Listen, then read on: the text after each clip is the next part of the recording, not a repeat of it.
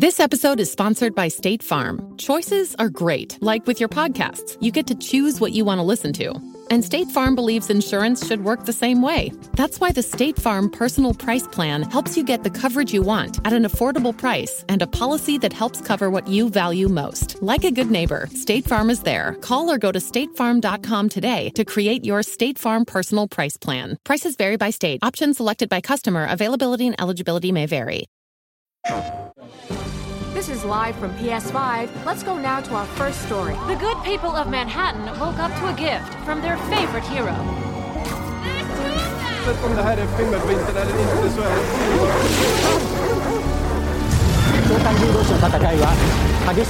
det. Experts are linking all of these events to an increase in activity on PS5. This was live from PS5, bringing you the extraordinary. Rated RP2M. PlayStation. Welcome to the Wednesday, February 15th edition of the PFF Forecast. It's the day after Valentine's Day, but my one true love is joining the podcast today, and that's Seth Galina, so we're thankful for that. We're going to talk a little bit about his takeaways from the Super Bowl and ask him if Jalen Hurts is the second coming of Jesus Christ, how worried the Cardinals should be about hiring a coach who got cooked on Sunday, and we're also going to talk some free agency with Seth. And Brad, of course, as usual. And then at the end, we're going to do a little update on draft props with Arjun. So it's going to be a great show. Let's rock.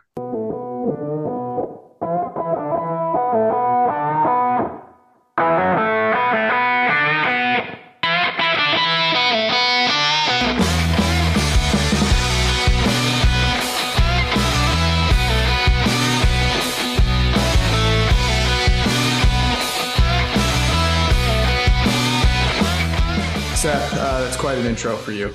Congratulations. First of all, not just Valentine's Day, but my mom's birthday, February 14th, Wow. 1954. So let's get that out of the way. I'll send you guys her address after. You can send her gifts.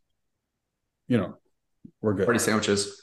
Party sandwiches, yeah. The reason I brought it up is because I didn't get a chance to talk about how big of a pet peeve Valentine's Day is for me. I hate this made-up holiday. I think it's stupid. I'm jealous. You always get to mention pet peeves, and I didn't remember that last time. It's a made-up holiday, but if people are enjoying it, then I say let them enjoy it. Though I do feel kind of mostly I do take your side on the matter, though. I would say another, I know I had a great tip last week that shocked a lot of people and weirded a lot of people out about how to watch a football game in a crowd. But I think a better tip for this one is, look, if Valentine's Day, if you're going to have to participate and you're going to have to get a gift, why are men not receiving gifts as well? I mean, no one said Valentine's Day is a one-way street. That's all I'm saying. I'll say this, though. If you're a man and you're giving a gift and you're not receiving one, that's on you. Look in the mirror. Okay. Maybe you need to figure some things out. That's all I'd say. Okay. That was the end of our Valentine's Day assessment and advice. Let's talk a little bit about the Super Bowl from your perspective, Seth, because you do a better job of breaking down scheme and preparing us for what we're going to see in the games better than anyone else. And so now looking back on that game, there were so many interesting components to it, but what did you find most interesting? What was your biggest takeaway? I mean, there's so many takeaways. I'll start. If we just start on the Chiefs, when the Chiefs had the ball, and I look at the Eagles defense, which had a lot of good moments this year and was probably a really good defense overall.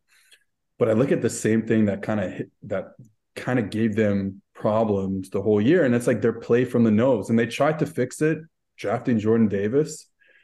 They tried to fix it, signing Linval Joseph, signing Ndamukong Suh, and it just wasn't good enough. And that really was like a big deal. If you're going to play with a nose tackle, a player who's literally lined up right on top of the center, he's got to be able to win one-on-ones. And they could not win one-on-ones.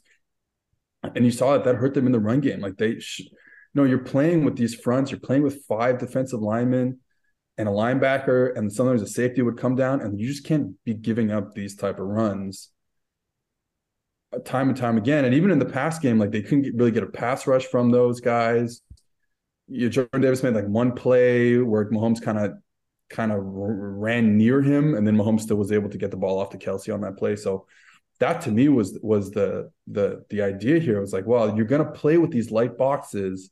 That nose guy's got to be pretty good, or you got to have Aaron Donald, as a 3 technique, and they just don't have that. Even though Javon Hargraves had a great season this year, so that to me was the takeaway. Like the Chiefs are really able to run the football better than I probably thought they would. I mean, I know it's a good offensive line, but probably better than they thought they would. And then I think in the passing game, it's really just like Andy Reid found the fish, right? And the fish was Avonte Maddox in the second half, which is just like everything was designed to go after Avonte Maddox, not just with Kelsey, not just with other players, whoever they could find to play against Avonte Maddox.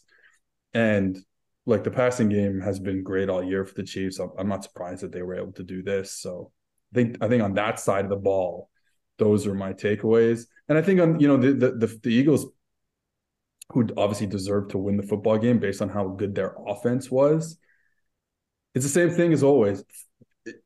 Surprising that they couldn't run the ball as well.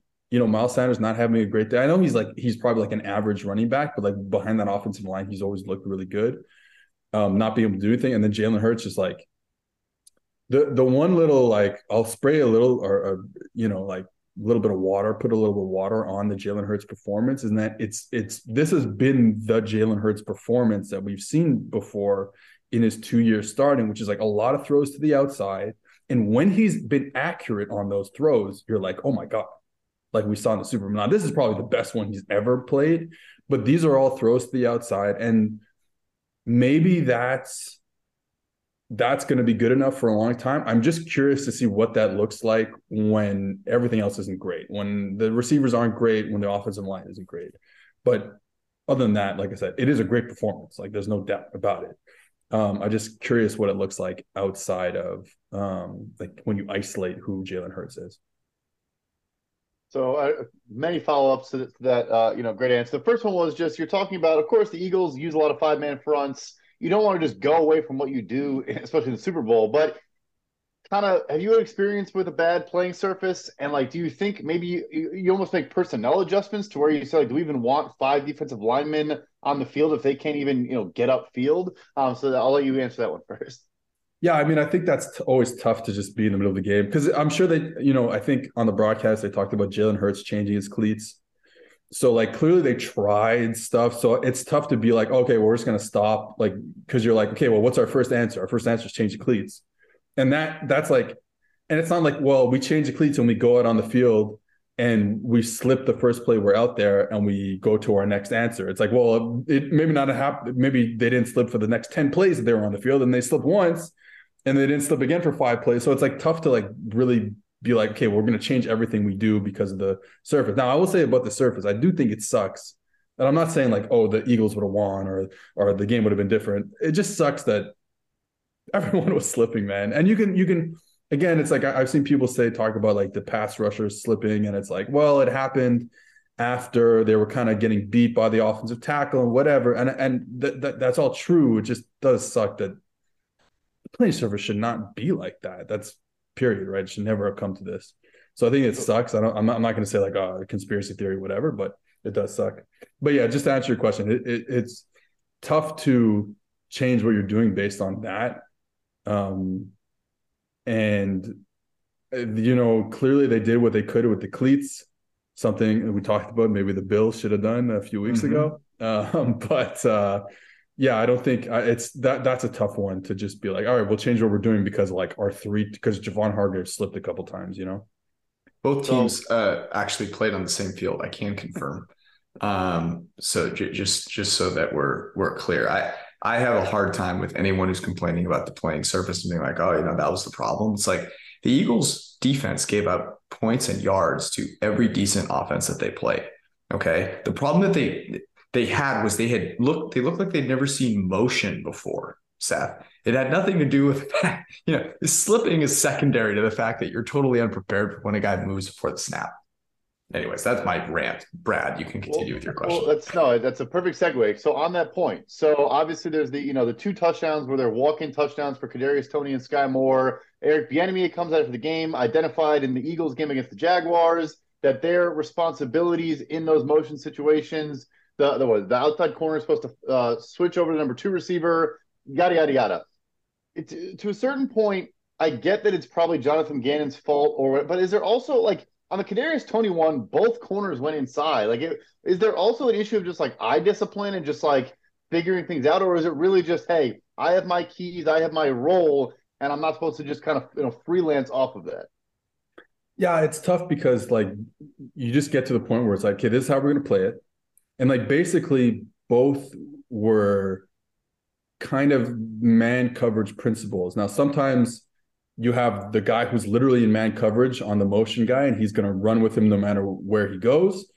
And then there's the one where the man coverage guy will go to safety and the safety will come down, but it still ends up being the same kind of idea. Now, the opposite is you just bump everyone over. So everyone stays on that same second line. And okay, my guy went in motion. Now I become the next guy in line, and everyone kind of bumps over, and that's how you can deal with that. But then there are issues there. Like there's no right answer, right, to how you play defense based on motion and stuff like that. It's based on the team, and clearly this is what they had decided to do, and they got burned a couple times. I think a couple things. I think it's a little overblown just because like they were at the 5-yard line both times. Like they were in scoring position. Yes, it looks bad that it happened twice in the Super Bowl that everyone's watching, but we can remember this for years. I mean, just off the top of my head, I'm thinking about Jalen Ramsey getting having that issue versus Devontae Adams in Green Bay, like in 2020 in a playoff game. Like this happens all the time. This happens absolutely all the time because you're on the goal line and you got to make these decisions, right? And we're going to run with people. And we're just going to live in that world. Like, hey, we're going to run and we're trying not to be out leveraged in that way. And they got caught a couple times. There's just more, I think, like I said, because they were already on the 5-yard line, I think the more interesting thing is, okay, how did you get to the 5-yard line? Yeah. Now, obviously one of them was a punt return, I believe, but like really the question is like, how did you get to the 5-yard line? And then I guess the next question is, okay, well, why is this what you've done the whole year? You only have one answer to it. Probably, if that's the case, you probably need more than one answer to motion on the goal line. I would bet they do have more than one answer, and they just got caught in this game, and they got caught in a game, against the Jaguars or whatever the story is. But yeah, like I said, I think it's more about how did you get to the 5-yard line than what you did when you got there. Amazingly, I thought, one of the big things that I took away from this was how obvious it was that the Eagles had the best athletes on the field, and yet that it didn't really matter. So, you have, I guess, Kadarius Toney's a great athlete, but like Juju Smith-Schuster comes alive in the second half. Travis Kelce's a great athlete, but he's not A.J. Brown out here, right? Like A.J. Brown was clearly the best athlete when he was, on that side of the field. And yet what it really underscored to me was how successful the Chiefs have been at generating a ton of offense. And in a large part, it seems like because no one really knows what to expect. If you expect Travis Kelce, but because of the rest of the players, like you just never really know where he's going to be, what he's going to do, and who else might get targeted. Is there truth to that statement? I think it's an easy thing to say in hindsight. Oh, they traded Tyreek Hill and their offense was amazing. And it, in many respects got better. Are you buying that, or were there just structural changes that they've made? Mahomes has been better. His brother stopped doing TikToks, like whatever it is, that have caused this, because it was ridiculous. People were wide open all the time. Yeah. To me, it's a lot of it on Mahomes. I think he's evolved into this player that can really get the ball out quickly, especially on like quick game stuff. And you saw like a lot of plays where like he didn't want to wait for something down the field, and he just got the ball out there. They got 6 yards and they can do it again. And he's getting to that point. I always use this analogy because watching Drew Brees for so long, everyone wants to say like, oh, well, if we don't have a strong arm quarterback, and this is not Mahomes, obviously, but if we don't have a strong arm quarterback, then we'll just run quick stuff, and we'll throw slants and we'll do that. And it's like, okay, you can do that, but you're not going to hit at 90% like Drew Brees did. Like everyone's like, oh, we'll just do that. We'll just, we'll do that. Like Brees hits it at 90% and he puts the ball accurately so you can get yards after catch. Like no one else does that. And I think Mahomes now is beginning to get into that. Now he's always been a genius, of course. That's why he's won so many games. But I think after the middle of last season where they didn't look so good against, I think it's the Titans in the middle of last year. I think there's another one that they didn't look so good against. I think the Giants on like a Monday night where they won, but it wasn't great. I think you were like wondering how they could evolve, and especially without Tyreek Hill. I think if Tyreek Hill's still there, you can find other ways to be explosive, to be able to move the chains. But without Tyreek Hill, you're like, how are they going to evolve? And I think if Mahomes, and obviously Andy Reid is part of this as well, but like Mahomes just like taking the easy stuff, not worrying about anything else, and then I'll just do it again. And that's what I'm saying. Like with Brees, it was like, okay, you want a 4-yard gain. Well, I'll just do another 4-yard gain. I'll do another 7-yard gain because I can do that because I'm Drew Brees. And Mahomes is doing that now. Like I'll just take a 6-yard gain. I'll do it again. And then obviously you have the ability down the field to create explosive plays. But that wasn't their offense this year. I mean, Mahomes was like top of the league in terms of like percentage of his yards that came after the catch. Like there was a lot of yak in this offense for the first time really ever. Basically outside of Travis Kelce, so who's always a yak guy. But that's to me where Mahomes has been. You kind of knew it was going to happen because you had watched him be this. I always say this about Mahomes, where it's like, yeah, I know the plays, the highlight tape plays where he's throwing he's closing his eyes and he's throwing it, then he's no look and he's throwing behind his back and he's making all these plays outside the pocket. That's the stuff we love to see in the highlights, and it's partly what makes him what he is. He's a genius. He's like literally a genius in the pocket. And we're seeing it come out in different ways now.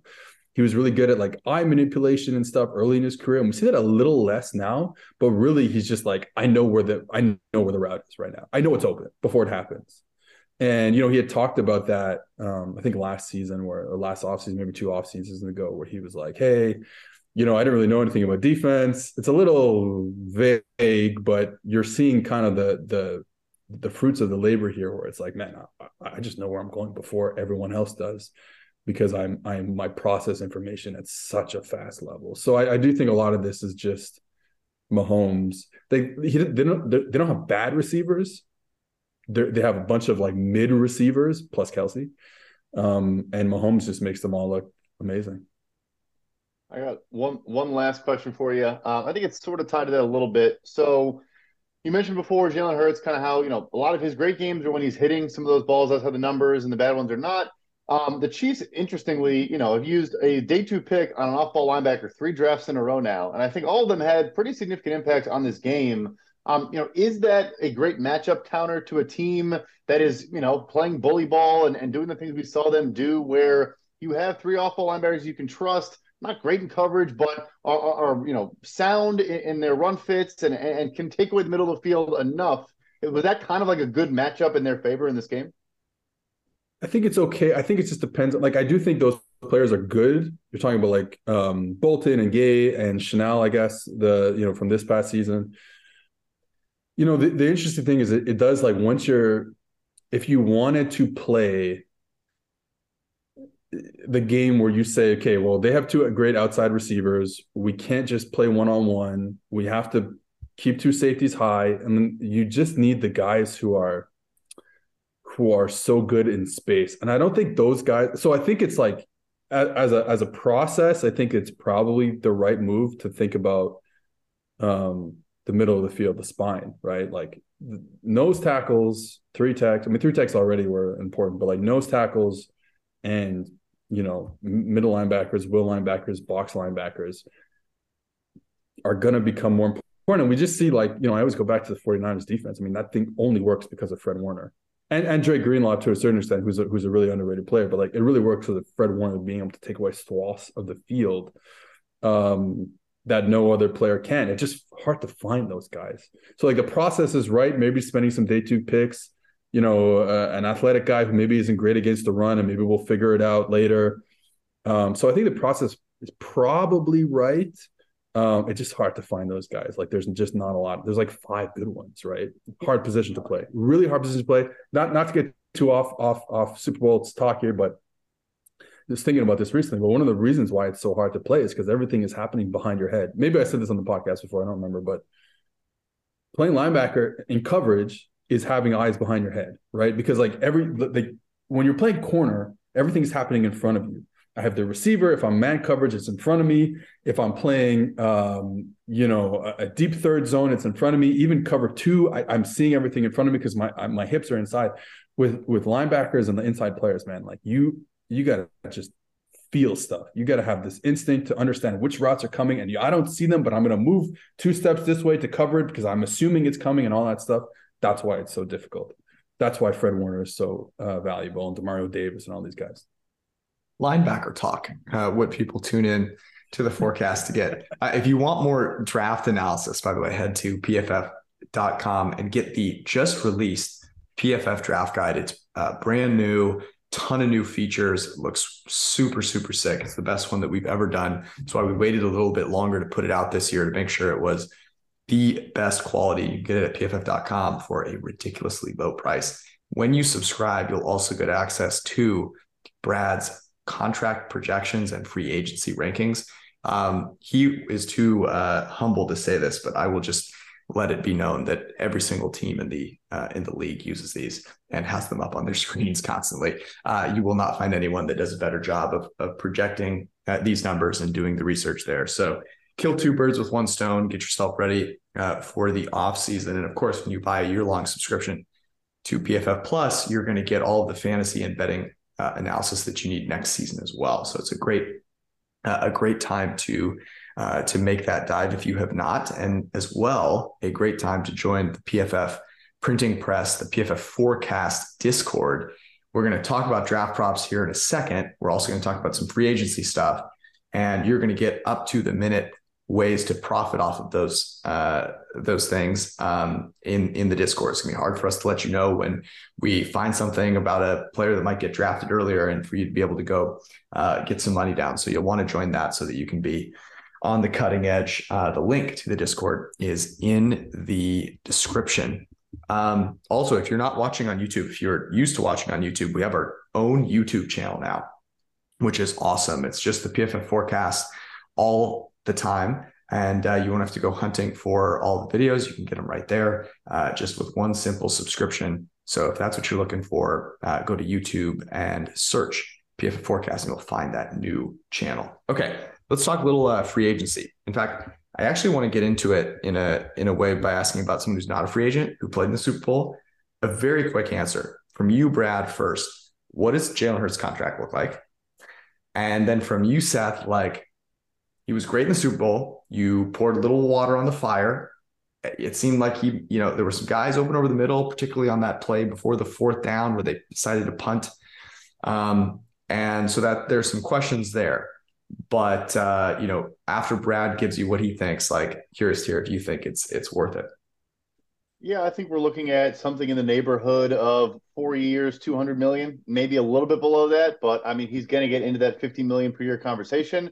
And I'll pass up to you, Seth. But it's interesting you mentioned that, because I actually had a conversation with someone else who had a similar kind of yes, he played great, but there are some things you can watch that tape and take away and have some concerns and poke some holes in. But anyway, I think it's in that neighborhood of $50 million a year. Yeah, look, it's going to happen. Whether I think it should or not, it's going to happen, because you don't at this point he's been to the Super Bowl, All Pro, the whole thing, so it's going to happen. I think the good thing about where Jalen Hurts is with his development is because they've won games with him, he gets to continue to play quarterback, and he gets a lot of reps, and he can develop. Like that, I always think about that with Josh Allen in a sense. Josh Allen was not good his first 2 years in the league, right? But because he was a first-round pick, and we got picked 9th or 7th or whatever it was, he gets to continue to play that basically anywhere else, any other draft slot, he doesn't get to continue to play if you're bad for 2 years. And Hurts is kind of in the same way. Because he was a second-round pick, if this team doesn't do anything, it's over, right? It's already over. But they're winning games. Look, this roster is nasty. This roster was nasty on offense. And there's no other way to put it. Like, it is top to bottom the best roster on offense in the NFL this season. Hurts did some stuff that I think adds to that. Being able to run your zone read stuff, your option stuff was great. It's not, other quarterbacks can't do that. Gardner Minshew can do that. Made smart decisions with the football, didn't put the ball in harm's way. But again, it's like, okay, well, you just kind of threw the ball up to your big time receivers, and a lot of stuff was schemed open to the outside. And it's like, well, again, I said the same thing. It's like, what happens when you're under pressure a lot? Because his pocket ability is okay, but there's a lot of him leaving clean pockets, right? And it's like, okay, maybe that works because he has the legs of Jalen Hurts, but like, what if the pressure is a little more intense, right? Because you don't have Kelsey and Mailata and Lane Johnson and all these guys, right? So I obviously he's going to get paid a lot of money, but he's not there yet in terms of just trying. And look, I'm everyone tries to isolate quarterbacks in their own way. I'm doing it my own way. I don't think he's there yet as this like elite quarterback. I know people saying he's like a top 5 quarterback, top 10 quarterback. I don't see that. However, he's going to have the chance to keep developing and keep becoming a better quarterback, which I think is great for him, because we've seen this guy just become a real player over the course of his, since he became the starting quarterback at Alabama. It just gets better every year. So like, there's hope. And I think like he can develop into the quarterback we want him to be. And he's going to get that chance. So I'm happy for him. You love watching this guy play. Like, I'm such a fan of how he conducts himself and all that stuff. So he throws a really smooth ball, a nice spiral. Like, you like watching him play. Lord. I just think that the play is not as good as I think like the stats and everything would show. I'm just glad the smoothness of his balls is something that does not miss, does not escape your analysis. You're really thorough with that, and that's why we love you. I still have no idea if you think that he's worth that amount of money, but and you'll never know. What a non-answer. You should be a politician. Because I felt like I just was given such an in-depth response, but then clouded in that was that you just didn't even answer my question. Yeah. And that's it. That's all that okay, let's talk some free agents here. So Brad, would you kind of give us a sort of lay of the land in terms of, I woke up from my Super Bowl hangover and I'm kind of trying to figure out like, what the hell should I expect to happen? What do we know that, or what is kind of known within league sources that maybe the public is not thinking about or knows about? I think everyone's heard like Derek Carr something, Aaron Rodgers something, but kind of give us a little crash course in free agency. Yeah, I think the first big domino is going to be Derek Carr. Obviously now officially a free agent, and the quarterback dominoes are obviously the first ones to fall. I still think the New Orleans Saints are in the lead there. They just didn't want to give up draft compensation, and Carr has no reason to appease his former team and help them do that. So I think that's the big one. I think once that happens, it then probably solidifies Aaron Rodgers. I know you never should look at betting markets for player movement, but Rodgers' odds going from, I want to say plus 350 to be a Raider to now minus 350 to be a Raider, I actually do think is the correct market movement in that scenario. And then beyond that, I mean, it's not a top-heavy class, but the reason I like it is, unlike in years past, like our number 3 free agent is Javon Hargrave, the Eagle we were just talking about. The Eagles are going to have to spend a ton of money. I'm sure they prioritize Hargrave, and like Seth mentioned, they brought in a bunch of other interior defenders. They might not be able to keep him. He's going to get a really, really big deal. Jesse Bates, our 4th free agent, is not going to be a Cincinnati Bengal. Jamel Dean, our number 5 free agent, is not going to be a Tampa Bay Buccaneer. So for me, look, there's not a ton of major names, but I think all those guys are going to actually be free agents. Yeah, that's really interesting. Seth, you are a noted Saints fan. How do you feel about DC? It's going to be another non-answer here.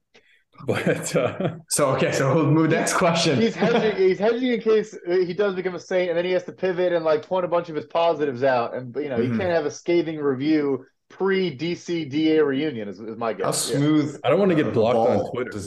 How smooth are his balls? Yeah. Let's start there. I think we've never seen Derek Carr with a good defense, like never, like, and not even just like a good average defense. We've only ever seen him with like the worst defenses you've ever seen in your life. And I do think that skews partly the narrative about him. I'm not saying it skews how he is as a quarterback, but it does skew partly the narrative of who this guy is. And the Saints have obviously had a great defense for the last, since like 2017, basically. I will say that like I am waiting for the other shoe to drop, and it's like eventually this defense just gets old. Cameron Jordan's not going to be the same player he used to be like that. That's probably not going to happen. They've hit on some draft picks, especially at corner, which I'm happy about. Looks like they hit on some linebackers too. So I'm cautiously optimistic that the defense just continues to be good because they have hit on some good players recently. So he'll have that in New Orleans. I always look at Derek Carr and I'm like, man, he makes a lot of good decisions. He really does. And he throws the ball pretty hard, and he's got a good enough arm, and he moves okay in the pocket. He's gotten better at like not kind of just like falling down when guys are near him.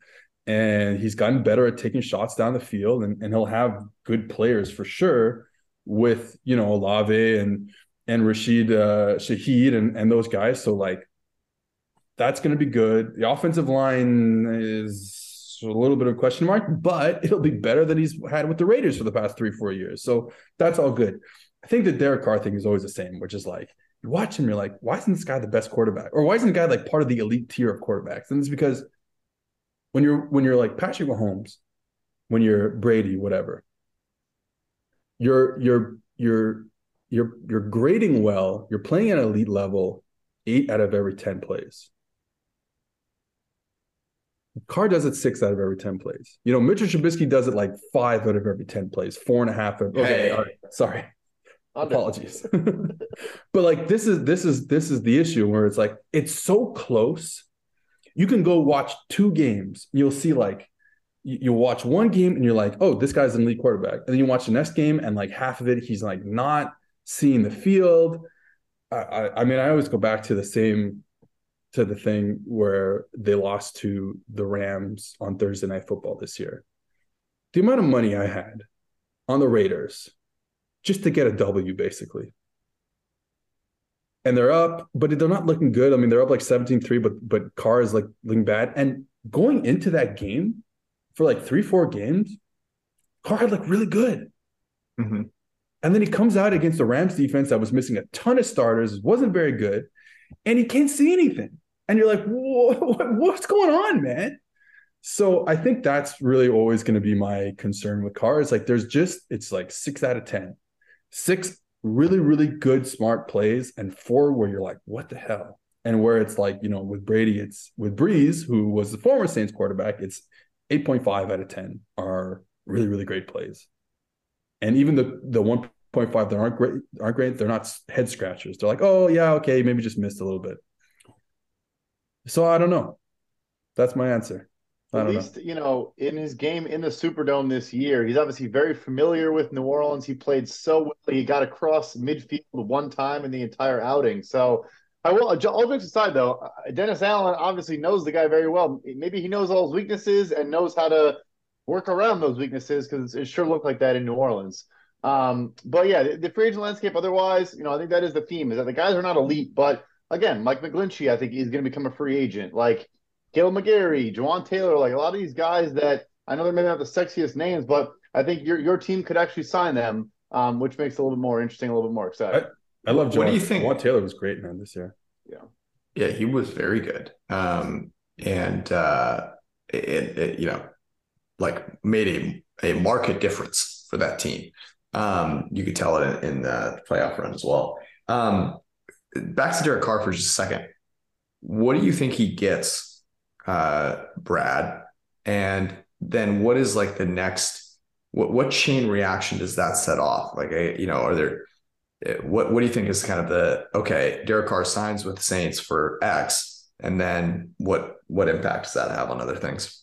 Yeah, so the big thing there, and I promise this isn't like a cop-out answer, but it's so tough with quarterbacks because it's really like how many bidders are there? And then are any of these bidders going to give him a deal strong enough to where he wouldn't just say, I'll take a 1-year flyer and try to earn a substantial multi-year deal after that. So my guess is that is where it goes, unless the Saints and other teams, the Jets, the Buccaneers, whoever starts bidding and moving this up. My guess is he'll instead go with like a 1-year 25-er in New Orleans and just see if he can parlay that into something else. The chain reaction is, for me, first that happens. I then think we'll get clarity on Aaron Rodgers because I think it's between the Jets and the Raiders at this point. And so if Carr goes to neither of those teams, I think that gets interesting. If Carr, let's say, does go to the Jets, then maybe the Raiders can bid a little bit less to get Aaron Rodgers, which is interesting. And then Jimmy Garoppolo, I think, is a future Jet if Derek Carr is not.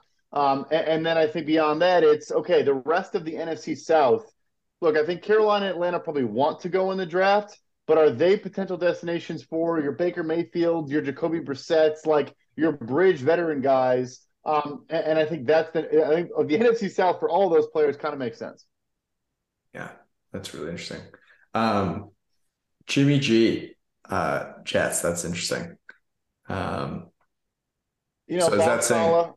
I just don't think Rodgers. Look, I know they hired Nathaniel Hackett and all these things and yada yada yada. I don't know if Rodgers wants to go to the Jets to end his career and pull a true Brett Favre. I think the Raiders are going to make a guy just like go over the top and just say, hey, come play with an elite receiving core. And not as much scrutiny and pressure as New York and all those things, and that'll probably get over the top. Geno Smith is number 2 in your free agency rankings at quarterback, which you can see on pff.com, by the way. What do you think ends up happening there? Really interesting because the Seahawks have a top 5 pick, right? They've been very shrewd about the way that they've managed their assets here. And there's plenty of quarterbacks in this draft. What do you think happens there? Yeah, so I have been Geno pilled by Seth and some other film folks. So obviously he graded super well for us, and I do watch film for all these guys. I of course defer to our graders and to things I learned from the true film analysts, but I do go watch them and look at strengths and weaknesses, stuff like that. But for me with him, the thing is, it's again more about the market. He has $15 million in career earnings. So my deal projected right now is basically just Ryan Tannehill's deal, but brought forward. And I think it was too generous because Ryan Tannehill signed his deal when he had about $78 million in career earnings. So I think the Seattle Seahawks are going to make him a fair offer. I would say a 3-year deal, maybe a 4-year deal for still above $30 million, maybe 32.5, 35. I have it at 37.5, and I've been told it's a little bit generous. But I think the thing is, to the draft, I'm not sure it precludes them still maybe making a move. I wouldn't rule it out that Carroll says, yeah, you know what, I really like one of these kids, but I think he is a guy that needs a year, maybe a year and a half on the bench. We'll give Geno a deal where the first 2 years are really where all the guarantees are, and then we can kind of start this process. And maybe, Seth, you think I'm crazy for saying that, but I wouldn't be shocked if not. I think they're going to try to trade down. If there's a team, let's say like Carolina or Atlanta or Tennessee at 11, I've heard is more in these phone calls than I think people realize. If they maybe can get a trade down from 5, we know John Schneider loves to trade down, and maybe get an extra first rounder for 2024, and then maybe, then that's like, you definitely take your guy and replace him. So that's how I see that playing out. Yeah, Seth, yeah. Sorry. Go ahead. I'm happy to hear your Geno thoughts. That to me is more interesting if you can get that first round next year. So you have another year of Geno activity to decide from. My thing with the Geno and them taking a quarterback at 5 or if they like a guy there, it's just like Geno's kind of young, right? For a NFL player, 32, he'll turn 33 in the middle of next season. That's old. But for a quarterback who doesn't have a lot of hits on him, who hasn't played a lot of snaps, you get him for 3 years. Let's say another 2 years, let's say, of this level of play that we just saw, with the offensive tackles continuing to improve from rookies, and then you're adding like a potentially a Will Anderson or a Jalen Carter in the draft. You're adding, whatever you take in the first round, plus whatever other picks you got from, your own draft and the Broncos down the line. Like, all of a sudden, you have a really good team, right? Like, you fix that defense with some better personnel. Maybe finding that third receiver, maybe finding that tight end that worked better than Fant did, though I think there's probably still some space there for Fant to carve out. But all of a sudden you're in as a contender. If this is the Geno, I believe this is the Geno. So obviously this is my, my projection is based on that. But yeah, I think, man, just kind of go all in and see and Pete Carroll, man, he's 70, 72, whatever. Like, this is not a lot of time left for him to develop Will Levis, One thing, I don't want to stay on this 1 point too long, and I'm not trying to put you on the spot, but we're staying in the top 10. So if Will Anderson and Jalen Carter are not there, which I kind of don't think they are, if you're at 5, what do you do there personally? Yeah, then it's a little different. Like, I think I really I think there's other top 10 players. I don't know the whole draft yet. I haven't watched everyone. I really like the Tyree Wilson, the defensive end out of Texas Tech. I think he's a top 10 player. Is he top 5? It's borderline. So yeah, I think that would be the concern. But do you think, I guess my question back to you is, like, are there 3 quarterbacks going in the top 5? So my guess as of today would be that Bryce Young goes first or second. If Houston, then I think the Colts at 4 or trade up are a lock. I then wonder if, Arizona sitting at 3, Seattle sitting at 5. Does Carolina feel the need to move up? I guess maybe, yeah. I guess in that scenario, you get the Bears take one of those guys. It's 3 quarterbacks, and then it's the other goes to Seattle. So yeah, I guess that is a very feasible scenario. That's kind of like the best scenario for the Seahawks. If we're living in the world where they really believe in Geno and they think this is going to carry forward, then yeah, I think that's the best scenario. It's really interesting. And by the way, because of technical difficulties, Arjun not able to join us today. So we're going to condense draft talk into this, because we talked about the first overall pick on Sunday, and Jalen Carter on FanDuel was 5-1 to go first overall. I believe he was plus 650 on DraftKings. And really, what the Bears do impacts what happens to the Seahawks there quite a bit, right? Because if the Bears decide we're going to stand pat and then we're not going to take a quarterback, it all of a sudden slides value down the board, right? Now, all of a sudden, the number 2 pick is the number 1 overall pick. Number 3 pick is number 2 overall pick. And so now you're sitting there in a situation as the Seahawks where you have a lot more moves that you can make. There's a lot more value potentially from a trade down situation. It's almost unfathomable for me to think about the Bears staying at 1 and taking Jalen Carter. I'm assuming, Seth, that you think that's unfathomable as well, that could actually happen.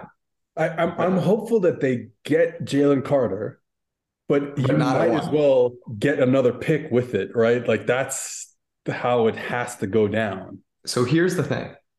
If you stay at 1, and I know people hate this, but if you stay at 1, if you can't trade out at 1, just take Bryce Young.